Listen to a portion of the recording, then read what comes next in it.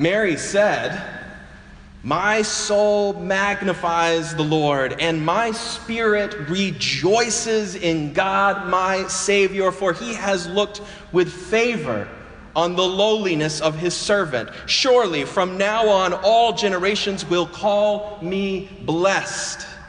For the Mighty One has done great things for me, and holy is his name. His mercy is for those who fear him from generation to generation. He has shown strength with his arm. He has scattered the proud in the thoughts of their hearts. He has brought down the powerful from their thrones and lifted up the lowly. He's filled the hungry with good things and sent the rich away empty. He has helped his servant Israel in remembrance of his mercy, according to the promise that he made to our ancestors, to Abraham and to his descendants forever." This too is the word of the Lord. Thanks be to God. Let us pray. Dear God, who scatters the proud and fills the hungry, by your Holy Spirit, let your word leap within us and bring to our Advent longing the joy that comes with new beginnings and renewed lives. Amen. My grandmother, Eleanor Stockstill, like Mary's relative Elizabeth, was a first-class greeter. When I went to her house, the greeting that I would receive was like nothing else on earth. When I knocked on my grandmother's front door, what immediately followed was this electric moment in time, a lot like the moment that we live in right now as we await the coming of the Lord, when the expectation and excitement of what is about to happen was so great that I almost couldn't imagine that what I was waiting for and was about to experience any minute now could possibly be greater than what I enjoyed about the waiting itself. The bouncing in my shoes with excitement, the knocking again, the ringing the bell, the hearing her voice inside already talking to me as she made her way across the house. The distance and the door between us didn't keep my grandmother from picking up the conversation that we've been having since the day we first met. As the lock turned and the door swung open, she was always in the middle of telling me something that she'd started the moment she heard the car in the drive. My grandmother's stream of love flowed continuously and forcefully alongside her stream of conscience talking.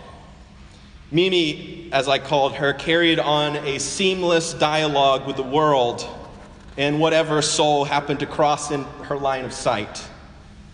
And we believe that a good measure of her spirit, her DNA, her life force has ended up coursing through our own Lydia Grace. No dam could block the twin rivers of love and conversation. That made it all the more tragic when ALS, the disease that would slowly take my grandmother's life the summer before I began 10th grade, started by robbing her the power to speak and to sing. Mary, Elizabeth's young relative, was not yet married to the man whose name was Joseph when the angel Gabriel announced that she would conceive in her womb and bear a son, and he was to be called Jesus. And he will be great, and he will be called Son of the Most High, and his kingdom will have no end. Upon receiving this message, Mary went with haste, Luke tells us. She rushed out of town into the hill country, into the arms of her Aunt Elizabeth. When I witness Elizabeth's greeting of her young pregnant relative, Mary, I hear my own grandmother's eager delight to see her children and grandchildren. Can you think of someone who's always excited to see you? Maybe a relative, maybe hopefully somebody in this church. I heard of a teacher recently in a very poor community who greets each and every one of his students every single morning with the same level of joy that Elizabeth greets Mary, to much the same result. His loving, enthusiastic, personalized, and deeply authentic greeting magnifies the soul of his students. Mary is greeted by her Aunt Liz in that same way. As the door swings open, she's already mid-sentence. Her hands come to her mouth at the sight of the girl. Her eyes gaze at Mary's not yet swollen belly, because Elizabeth knows in her heart that Mary is with child. A squeal of joy erupts as she cries, "Blessed are you among women, and blessed is the fruit of your womb. And why has it happened to me that the mother of my Lord comes to me? For as soon as I heard that sound in your voice, the sound of your greeting, the child in my own womb leapt for joy, and blessed is she who believed that there would be a fulfillment of what was spoken to her by the Lord." Elizabeth lifts up Mary's courage and faith that the angel came to her, was telling the truth, and affirms Mary's blessedness. The first 3 Sundays of Advent, we heard from Jesus and John prophecies and warnings about the time to come. With fire and wrath and occasional insults, the cousins thundered on about the kingdom that has come and is yet to come. We have been warned. Thank you, boys. Now that we have gone back to the time before they were born, we can finally hear what our hearts have been longing for all Advent from these incredibly strong women. The mothers of John and Jesus have messages full of joy. They use language that speaks of their souls. They are generous, as Elizabeth tells Mary that she is a blessed woman. Not just because she's carrying a baby, but because of who she is. Mary, for her part, sings all about the mercy, the power, and the generosity of God for all God's people for eternity.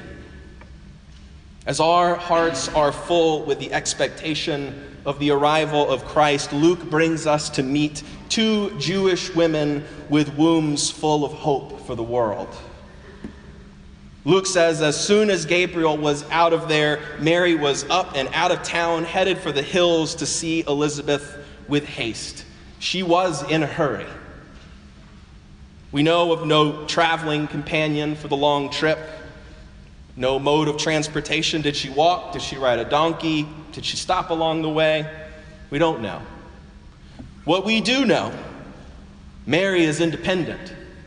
Mary is brave and strong.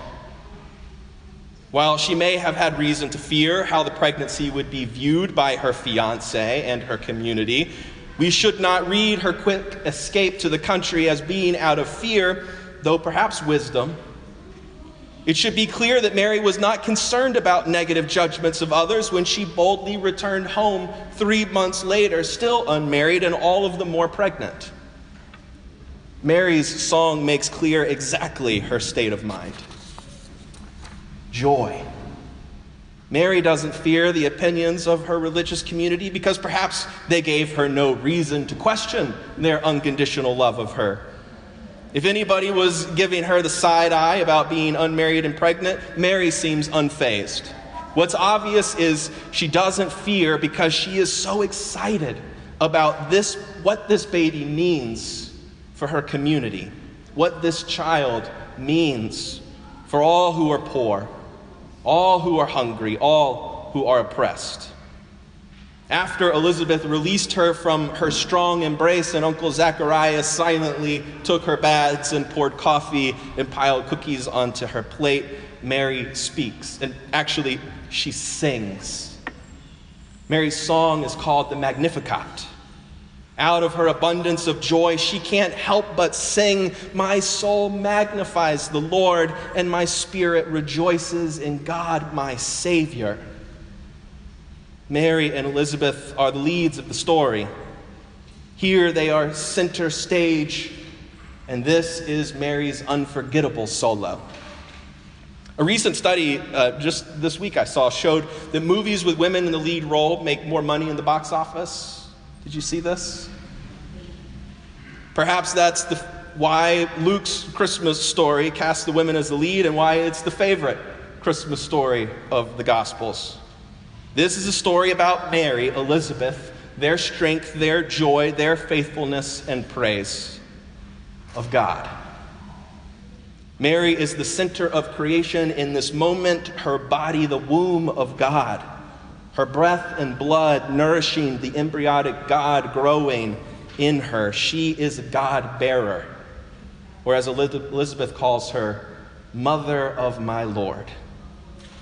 There's no sign of a meek or mild girl child, but instead a mother blessed, who causes joy all around her and sees hope for all.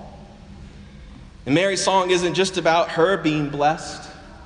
Mary's song is one of hope for every person who feels kinship with her as a servant. She sings, his mercy is for those who fear him from generation to generation. He's lifted up the lowly. He's filled the hungry with good things, helped his servant, remembered his mercy. Mary's song is for every single woman, child, and man who is hungry, who is pushed down by the world. Mary sees God's choice in someone like her to bear the Savior, to be evidence of God's choice for all who are poor, to bear the image of God in the world. As Jesus will say later, as you did for one of the least of these, you did for me. When Mary sings of her blessedness, she doesn't hoard it all for herself, but immediately she opens her arms and draws into her song, into her being, the lowly, the hungry, the servants. She sings, she sees, and she sings of hope for every suffering soul who ever lived. Every mother or father fleeing into the desert with their fragile little ones. Every starving child in Yemen. Every woman and child harmed in Harrisburg. Every person who gives up hope thinking that it can never return. In Mary's song, she looks down through the generations and sings straight to each and every one of us. She says, God, who has seen her in her situation, blessed her to carry God into the world. Well, God's seen you too. God sees everyone like her, everyone who feels lowly and outcast, misfit and maligned.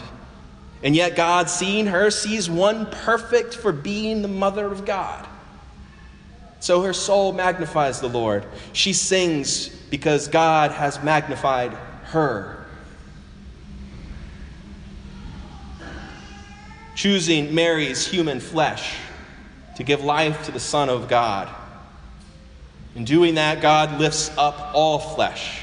All bodies of all shapes and ability are seen by God as perfect, as beautiful, as worthy of carrying what is precious and holy.